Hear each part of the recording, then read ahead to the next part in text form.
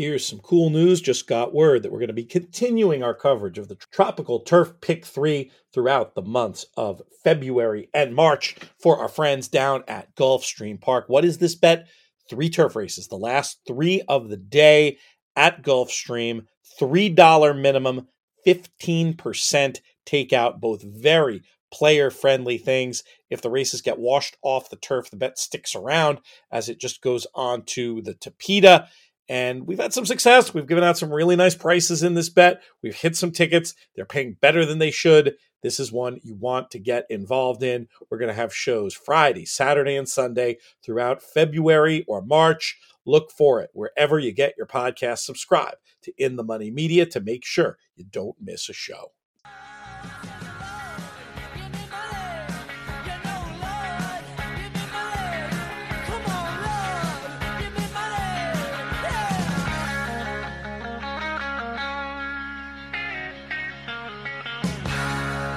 Welcome to the In the Money Players podcast. This is our show for Monday, January 29th, our Pegasus recap show. I think I'll probably call it when it asks me for a title in the program that we use to do such things. I'm your host, Peter Thomas Fornatel, back with you in the Brooklyn bunker once again. A fun weekend down in Florida. Everything but the betting. Sometimes somebody will ask me, how you're doing? I'll be like, I'm great. Everything but the betting. A little bit of that going on down there at Gulfstream on Saturday. Had some decent opinions, but just wasn't able to connect the dots, unfortunately. These things happen. We're going to look back at these races, going to talk about some of the stories, because if you go to Pegasus, you'll notice this. You're going to come back with some stories. It's a wild time. It's a racing event, truly, unlike any other great mix of party and horse racing. And a man who's always there for horse racing and always there for the party is about to join me now. Coming to us from upstate New York, I believe, Saratoga Springs even. He's Jonathan Kinchin. What's up, JK? PTF, what's going on? Yeah, it was a fun weekend. I always enjoy the Pegasus. It's I always say that they definitely make it the best party in racing, and they surround it with some nice races as well. So it was fun. We had a good time. We steered clear from the racetrack until Saturday. It was just, it just made sense to get away and to sit by the pool, like I talked about on those other podcasts, the Tropical Turf podcast that we did, and we had fun. Yeah, some interesting stories along the way, but we definitely had fun. Good. Well, that's the most important thing. Did you appreciate, or were you annoyed by my cheeky joke I sent around that I thought at the last minute you were going to spin us all and head to Vegas? No, I loved it. It was just, after the NHC, podcast last week, like I was one of those deals where I had made a deal with myself that I was going to post that knowing that there was going to be 17 to 18 trolls, and I had to not engage with them. So anytime anyone said anything about it, I tried to not engage because I didn't want to get more trolls going. I already had, so I left it alone. It was funny. I started to retweet it, but I just, I figured I would stay away from it. But probably just a nice reminder that the 17 people on Twitter aren't a representation of the rest of the world. Very hard thing to process and understand, but it's taken me a few years and I think I'm there. It really is. Well, Twitter's changed too. Twitter, just looking at what Twitter means for, us and our business, it's like, it's not really that important anymore. I mean, I like being on there. I like the interaction and the accessibility that it affords. And we do still definitely have new people finding us from there, but a lot more new people find us by word of mouth from the YouTube newsletter stuff than there. So it's not anything you should get upset about, and never mistake. And people make this mistake. They make the mistake of thinking that the few loud voices on there represent a much larger opinion than it does, not realizing that the very way that algorithm is designed, it's like an outrage machine. It's designed to promote these fringe opinions, and do not mistake them with what's actually happening in the real world. I think a better indicator, JK, and I'm surprised I'm starting with this rather than the big race, but I don't think we'll spend too much time on it. It's here, the topic's here, so let's go with it. As far as JK plus zero goes, and your thoughts on the NHC in terms of private comments people have made to me, as well as the actual comments that people, don't just send a tweet, but take the time to make a comment on our channels. 90% positive, I would call the reaction. Is that what you've experienced as well? Yeah, I mean, probably more than that. It's just because, like you even said, more than that. Well, there you go. There's a couple of voices. I mean, let's talk about it here therapeutically. The things I've heard, like the funny things I've heard is like people saying, breaking a rule is cheating. Well, no, it's not. He's speeding, cheating. I mean, come on. No, it's not. It's just, and I'm not trying to downplay the fact that I broke a rule. It's just, it's not. Cheating is like stealing, right? Like stealing something from someone, like that's cheating. Doing something at the expense of others is, and to meaningfully try to gain an advantage. I have no problems looking at what happened at the NHC and saying that was cheating. They broke a rule with the intent, maybe not at the top of conscious mind, but to take things from other people. That was none of that. No, it's very easy, right? How about this?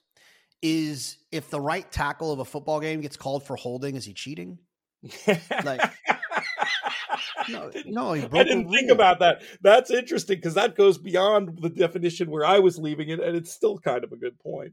He broke a rule, and he's like, and he, anyways. So there's a couple of those, but what's my favorite thing to do is when someone says something stupid on Twitter to click on their profile page, and it's just like the most relieving thing in the world. It's just like, oh, okay, I'm dealing with an idiot here. One guy who said something stupid to me last week. I went to his page. He has one tweet, and it's a retweet, okay, of pornography, and it says the retweet. It said retweet for like whatever, like a chance with this lady or something. And my God! I was like, and I'm letting this guy ruin my day. Like, there's no way I can allow that to happen. So. And then a funny thing, Pete, I ran into 3 contest players on an elevator at the Pegasus. And one of the guys said, "Hey, Jonathan, I just listened to your podcast." I said, "Oh, thanks, man. How did you feel about it? Are you mad at me?" And he's like, "Oh, no, I mean, you made some good points, blah, blah, blah." And the other guy, who clearly had been like talking trash to his boys all day about it, the guy said, "Well, he didn't like it that much." And I said, "Oh, what didn't you like about it?" And his whole thing was like that he felt that the NTRA did not suggest that I cheated, and that he doesn't understand the correlation of what I'm upset about. And I was like, well, if you give me the same suspension that you gave someone who literally cheated, then you are insinuating that I cheated as well. But whatever, it was a useless conversation, but we moved on. So yeah, it's all good. Like I said, I had to get it off my chest. I feel like I did. And there's no real reason for me to like kind of harp on it moving forward. I let people know how I feel. I think I clarified a few things to a few people that might have misunderstood what was going on. And there it is. Speaking of moving on, let's move on to the big event of the weekend, the $3 million Pegasus World Cup Invitational presented by Baccarat. This was a really, really good performance from National Treasure, who did something. He had a club in his bag. I didn't think he had that ability. And what a terrific ride it was, too, to get him to settle. You want to see the definition of a stalk and pounce trip. I think you could show National Treasure in the Pegasus. He ran back to that number. I'd argued with people. I had an argument with, argument's too strong, but a good discussion with Matt Miller morning of, who, had he been alive in that point, was very comfortable doing what he needed to do to get to the top, betting National Treasure. And I was like, what, don't you just think he's a need the lead horse and he's not going to make the lead? And he says, maybe, but if he runs back to his dirt mile, he's 4-5. If we knew he was going to run back to that, he'd be 4-5 in the race. And I'm going to be getting a lot more than 4-5. It's like, excellent point. And in fact, he did run back to that race, almost the exact same number, I think, 105 buyer speed figure for National Treasure, who basically just laid waste to that field. One great little piece of chart handicapping you can do for a race like this is you go back and you look at a horse who was near the pace and you see who fills out the trifecta, right? Is it horses that were 3rd and 4th early? Well, that's a race where the pace held together, and you could bet that it favored front runners most of the time. This one, they were horses that were whatever it was, last and second to last early, just to further give him a within race form boost. I was very impressed. I mean, I knew he was a contender. He was sort of like a cowardly backup for me, given my real read of the race. I didn't expect to see what we saw. Kudos to him and the connections. What did you think of National Treasure and his win in the Pegasus World Cup? Yeah, I mean, on paper, based off his dirt mile, he looked like he was the best horse in the field. But it's a weird race, right? Because while really good horses have shown up there and run really well, really good horses have also shown up there and run really bad. So there's always that kind of thing in the back of your head of like, oh, what am I going to get here? But I will say this about National Treasure is like, I'm not comparing him to these two horses, but just hear what I'm saying. When you look at a horse like Gunrunner or Frosted, who were allowed, and even Life is Good, who were good 3-year-olds, like talented, classic winning 3-year-old types. Even though Gunrunner, I guess he won the Travers, all right? No, he didn't. He got beat in the Travers by Arrogate. But he sure did. But when you have these good 3-year-olds that are allowed to make it through their 3-year-old year, they're allowed to kind of go through the bumps and the bruises and to grow up and to mature. Sometimes you get this as a 4-year-old and you get a dominant horse who has turned the corner. And I think that's what happened with National Treasure. I don't think you're wrong. And a lot of people are wrong in their assessment of like National Treasure. A lot of his previous successes have come without much adversity and easy pace races. And this time he showed up and kind of attended a real pace. And it's because he was able to kind of grow up and mature and to improve. And I think that doesn't always happen anymore because of the business that is breeding. And I understand that business. I'm not knocking it. I'm just saying that it's a reminder that if you have a fringe type who has a nice little offer, then you think I'm going to take this money off the table and go ahead and go to be a stallion in Turkey. Just wait a second and allow the horse to kind of grow up. And you never know, they might turn into something special. National Treasure is going to knock on a lot of doors all year long, I would imagine, because he's a well-bred horse. He obviously is a good-looking horse. He's well-trained. He's well-ridden. I think he'll always be in the mix, I think, this year in that handicap division. Needed Senor Buscador for my lungs, JK advised to the Brits at 16-1 earlier in the week. And, you cashed the place part of your each way, but I messed it up. I ended up, and I even said, it's one of these things, just like, listen to yourself early in the week sometimes, and all the stuff that happens between your first view after doing the work, and then it puts you away as much as it helps you. I said, make sure if you're going to bet this horse to have him also in significant ways in second, third, and fourth. But I ended up in a position where I was alive in a group ticket, pick 5. So I had all these great payouts to other horses. And I just kind of didn't bet enough, to backing up myself with Buscador. I'm happy to hear from a lot of people who read the At the Races piece who did well because of it. But myself, I did not. 9-1 second for Senor Buscador. He did everything but win, beat in the neck by a horse who, again, just put on a superb performance. He's so consistent. He's so cool. Gulfstream's not really supposed to be his track. He could be very interesting also in some of these bigger target races as the year goes on. I don't know. Do you buy that reading, or are you going to say, wait a second, Pete, what are you talking about? He had the pace scenario of a lifetime and still couldn't beat National Treasure. He'll probably never beat him. Where do you stand on that question? No, I mean, I think that there's something to build off of there, right? I mean, we kind of know who he is, but I think that there's something to build off. He still beat a lot of other good horses. So, it's kind of a wait and see for me. I'm not like cutting in line to bet him next time, but I will say this, a nice little exacta hit for our friends at Lane's End, with Quality Road being the sire of National Treasure, and then Mineshaft being the sire of Senor Buscador. People have been hearing those Lanes End Legacy segments. We do the audio here. You can find the video version quite easily through our various social media. What's the best way for people to keep up with all that content, JK, that you're going to be doing throughout the season? Yeah, I mean, we post them on Instagram. We do it on Twitter as well. Production shown in the middle of the show. Maybe we should put them on YouTube as well. Yeah, but yeah, we're rolling. Yeah, good stuff. The rest of the race, I mean, the rest of the horses to me were the rest of the horses. Croupy, who I had a snarky line about, the Brits all want to talk about Croupy because of Frankie. And I said, guys, you got to remember, it's horse racing, not jockey racing. Well, the ha-ha was on me at the end of the day because he runs third and gets the each way money for those who believe. Prices like 50-1 over there. Actually, they were less than that over there because of his precisely because of his Frankie connection, though he was pushed out far on the exchanges. Anyway, you bet Crouppy to finish in the top 3, you get the money, but not sure that's a result that I really see repeating itself. No, I mean he was always meant to be a good horse, right? I mean they named him after someone who was special to them. So when that happens, that I think that there's an indication of the talent.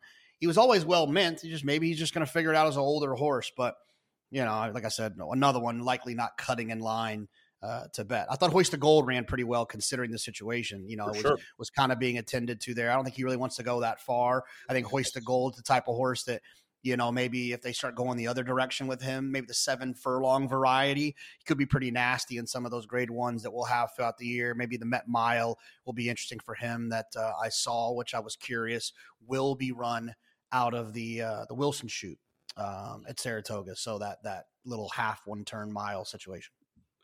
I had a run in Christine Lee's after the races, which was fabulous. Thanks to the team there for being so hospitable, but was able to sit down at a table for a minute. JK, this is the kind of story you usually tell, but I got some elbow rubbing with some racing luminaries and had the great pleasure of sitting next to Angel Cordero for a while and talking to him, trying to encourage him, trying to tell him we need a part 2 of the terrific JK+1 you guys did with video that's up on the YouTube channel last year. But Johnny came by to say hello, and I think it was Angel who said to him, "Well, you made him work," or something to that effect, referring to National Treasure with the tactics on Hoist the Gold, and seems like one who just is going to be very, very dangerous going a bit shorter. I think you're right about the Met Mile being a target. I wonder ultimately if even 7 furlongs would be better. We'll see what happens. We'll see who shows up. But I thought he ran a brave race, and it was great to see Johnny just try to put the sword to that field. It made it a real race in a way it surely would not have been had National Treasure been able to walk the dog. Then it would have been a case of a race that produced more questions than answers. But as it was a very exciting and honest race, I thought, even though I ended up getting sand kicked in my face. I'm trying to dig for the Timeform US chart now. I'm just curious how much of an upgrade Hoist the Gold ended up getting in that spot. While there's no figure yet. No figure yet. I was going to ask you if you had any other thoughts on the Pegasus before the Pegasus World Cup, before we move on to the turf and all that. No, the turf's good. Let's hit it. Let's do it. So Warm Heart, who there was a lot of back and forth about, it was a question of, it seemed pretty clear she was not going to run her best race for a number of factors, including the fact that it's such a sharp distance for her and what her accomplishments were, including the fact that it was a little bit of an afterthought and that she's on her way to her date with Justify. And she did decline, I think it's safe to say, checking in with a 100 Beyer speed figure, which, while excellent for most turf runners, and she's so good that's definitely not the best of her ability. Got to feel like the story of the race was Ryan Moore and the ride he gave and the trip she ultimately got. Oh, little aside here. I always like Pete Aiello. I thought his calls were particularly excellent.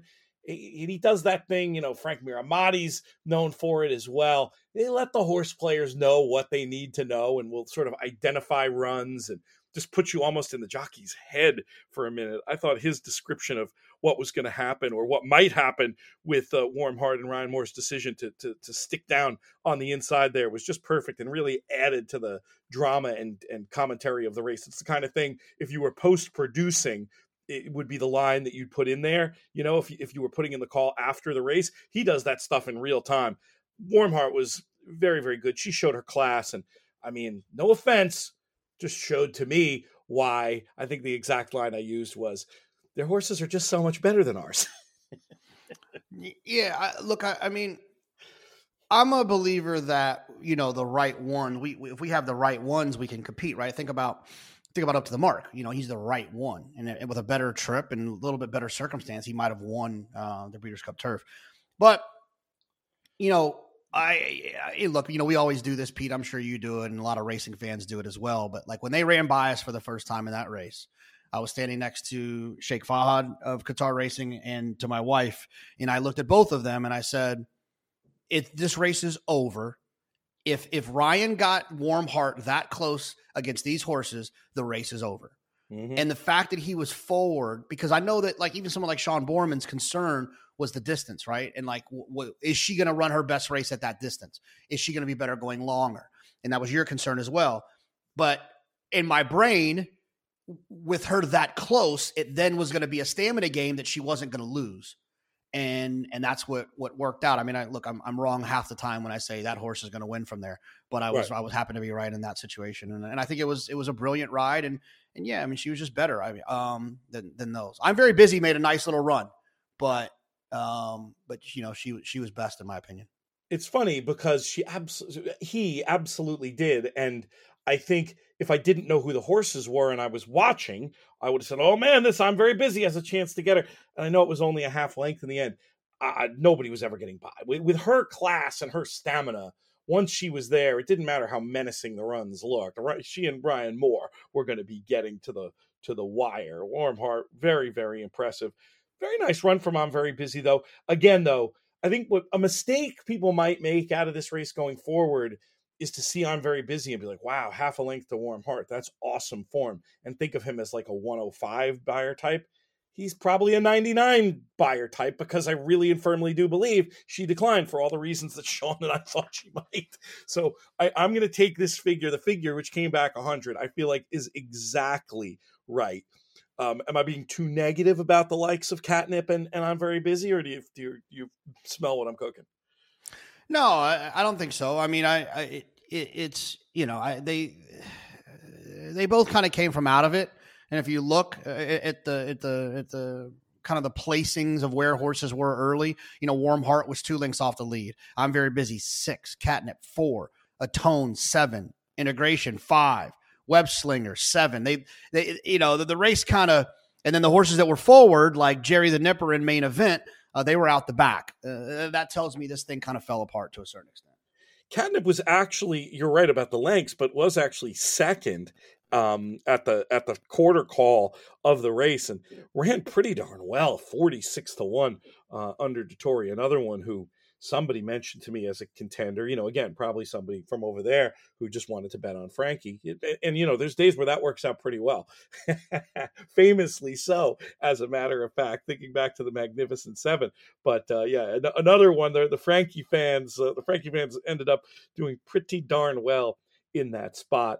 Atone overperformed what I thought too. Another good ride, I thought, by Oisin, getting that one up there to round out a very nice superfecta. Quick word on my guy, Sheryl's Spite, did not end up doing as well as I thought, but excuse after excuse, getting knocked around at a couple of different times in the race, still trying before ultimately flattening out. Understandable given those early exertions. I think this is a horse that still has big race win coming up at some stage of the season. We shall see. The elephant in the room, don't know what you want to call it here, JK, but we can't leave the race. And I don't mean to insult the horse. I mean, the horses have bad days, but shocking betting to me in the end. You know, I got the idea that Integration and Warm Heart were going to be like close in the betting. And the idea that Integration could be favored in the betting wasn't awful to me. What wasn't crazy to me, but for him to be $1.20 to her $2.40, what the hell was going on there? Well, I mean, I don't know. I mean, I thought he made sense as an interesting type that could beat her. I think if you wanted to follow, I'm talking specifically about the prices. I like the horse, but I'm just saying the pricing was crazy. Yeah, well, I think that a lot of people, you know, there's reasons to be against Warm Heart, and there was reasons to believe in Integration, especially depending on what figures you looked at. I mean, he was kind of right there in the mix, right? You know, there are 120 types. He was right there, 120 types. You know, and sometimes also there's only one running line for a horse like Warm Heart in the U.S. And so sometimes people don't know how to really react to that. And you have Integration, who's just been running kind of big races. You have a little bit more to believe in and to lean on. I think it probably had a little bit to do with that. Marshall Graham, who was anti-Integration, and he made this point before the race, and maybe there's a subtle point here about class and form and how important it is relative to dirt races in turf races, said that before the race, he's like, consider where this horse has been running. one race at Aqueduct and a couple of races at Colonial Downs, and now people want to make the horse favored over Warm Heart. After the race, those people are going to. I predict after the race, those people are going to look pretty silly when he runs up the track. And Marshall, as usual, gets one right. I was not bold like that. I like the horse a lot. But I did agree that the betting was a little over enthusiastic, shall we say? Any other thoughts on the turf? No, that's it. All right, let's see where else we want to go. We got to talk about Dida in the Philly and Mare Invitational. Dida has gotten so much love on our network over the years. I've been a big fan. I know you've been a big fan. Jessica Paquette's considering getting a Dida tattooed on her body at this point, I think. This was a very nice ride from Jose Ortiz, 330 to 1, and got the job done over a big price in surprisingly another more good work from Oisin Murphy. Should we be surprised? The first question is going to be about Dida, but the second question you can fold into it. Should we be surprised to see O Murphy and L Dettori outrunning their odds on almost every turf horse they ride in the U.S., JK? No, I wouldn't be shocked about it. And actually at the Calvin Harris concert, Oisin was standing on the back of this chair that was a very small little piece of material to be standing on. And he was turning and spinning and just the athleticism that man showed standing on the back of that chair was something I've never seen before. Very impressive. That's crazy. He's all core. Yeah, no doubt. If you're doing that kind of stuff. Yeah, give me your thoughts on Dida real quick. Yeah, no, I think she's really good, man. Like she's been kind of good. Mute at this stage of the show. Oh, did I get stuck on mute? No, I'm here. Check. No, I'm here. There. I'm leaving. I was never. Keep going. I was never on mute. That's weird. I might have just dropped for a second. Yeah, she's talented, and and when you can win like that, kind of in a forward way, she's got numbers that kind of back it. I think she'll make a lot of noise this year. Hopefully, if she sticks around for some Grade 1 type races. I think she was good on the day for sure. Yeah, I mean, a very, very useful, but beyond useful horse. Terrific stuff. I thought Ruby Nell ran well, all things considered. I wouldn't have given you a nickel after the break. I wonder what the chart said. It looked to me like there was a bump, and it was one of those things where, I'm sure Frankie wanted for all the world to be on the lead, but where he found himself and the other horses that got the jump on him, Accomplished Girl among them, getting to the front, Dida also out in front of him early. I felt like he had to settle. I just don't think Ruby Nell, I don't think this is, and maybe you'll tell me I'm wrong, I don't think this is West Coast turf horse chipping east not good enough. I just don't think she was seen to her best effect with that trip. Ran pretty well, all things considered. One I would definitely consider betting back out of this. You cut out a little bit. My bad. I was suggesting I will go back and fix these because Zencastr not behaving for us at the moment. But I was just saying Ruby Nell for me, maybe one to take out of the race. Oh yeah, absolutely. I think anytime you have these, West Coast type show up on the East Coast and kind of perform, I think that's like hey, we're pretty talented over here. Notice. And I thought the way that she ran was definitely honorable. She was close up, chasing Dida around there, and I thought she ran well, definitely. Very strong speed figure in the inside information earned by Olivia Darling, daughter of Palace, coming back with a 99 Beyer speed figure in there, winning by 2 1/4. And I probably shouldn't have waited this late in the show, by the way, to say Irad Ortiz Jr. put on a bit of a master class himself on the day. Horse for course, Mary quite contrary, a bit disappointing, I thought, though, did manage third. Nice run from Bluefield, who was tipped nicely, not by me, but by others elsewhere on the network. It was Olivia Darling's day in the end, and a pretty generous 7-1, I thought. What was your view on the inside information? Yeah, well, Mary quite contrary was just going to be a little bit overbet. She just kind of had numbers that kind of put her right there. But let's not forget that, some of her biggest performances and the ones that really get you going, like with Goodnight Olive and Echo Zulu and all of that stuff, those were for Shug McGahee. And no offense to Eddie Plisa, but that, I think we're talking about a different scenario here. So it was reasonable for her not to run as well. But I also feel like you couldn't really toss her in that situation because she absolutely could win. I thought that was one of the toughest races of the entire sequence. But yeah, Olivia Darling ran well. She showed up and did her thing. And anytime a horse shows up now for ammo racing, that's kind of got my attention. Yeah, they're obviously all around the world winning races, and that was certainly a nice one for them out there. The McKnight we could talk about real quick. I was anti Francesco Clemente going in. I know you liked already. I think the problem I made here, and it's something that a lot of us do, you get very wedded to your opinion when you handicap the race, and then don't take enough time on a busy day to reevaluate that race after the changes, because I felt like the 16 F5 getting in this race really changed it very meaningfully, especially with such an aggressive Luis Saez up front. Mike Maloney writes about this in his book, Betting with an Edge. I love the phrase he uses, and he's so right, and I never do it because I'm too busy recording podcasts and schmoozing, but try to find a way to guard the time. Set time aside for yourself between when the scratches come out and when the day begins and you really put your final wagering plan together. Because having that extra speed horse, I'm not saying Francesco Clemente wouldn't have won it anyway. Irad got him up there by 2.25. He probably just wins by less.